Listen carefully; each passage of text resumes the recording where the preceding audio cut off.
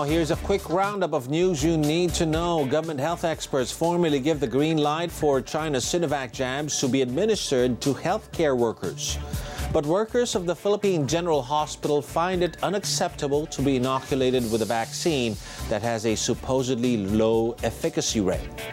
President Duterte orders the National Bureau of Investigation to lead the probe into the deadly shootout between police officers and narcotics agents in Quezon City. The Philippine Embassy advises Filipinos in the U.S. to exercise utmost caution amid the rising number of hate crimes against the Asian American community. And Myanmar forces reportedly arrest the Japanese freelance journalist covering the anti-coup protests in Yangon. This as Myanmar police fired protesters there in an attempt to disperse them.